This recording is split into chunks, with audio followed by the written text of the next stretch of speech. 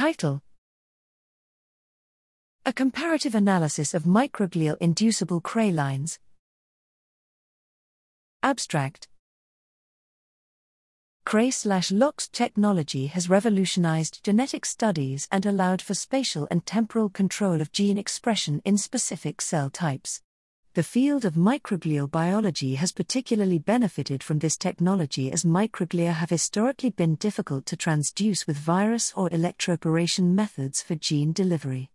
Here, we interrogate 4 of the most widely available microglial inducible cray lines.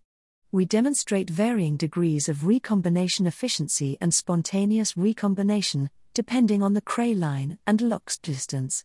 We also establish best practice guidelines and protocols to measure recombination efficiency in microglia, which could be extended to other cell types. There is increasing evidence that microglia are key regulators of neural circuit structure and function. Microglia are also major drivers of a broad range of neurological diseases. Thus, reliable manipulation of their function in vivo is of utmost importance. Identifying caveats and benefits of all tools and implementing the most rigorous protocols are crucial to the growth of the field of microglial biology and the development of microglia-based therapeutics.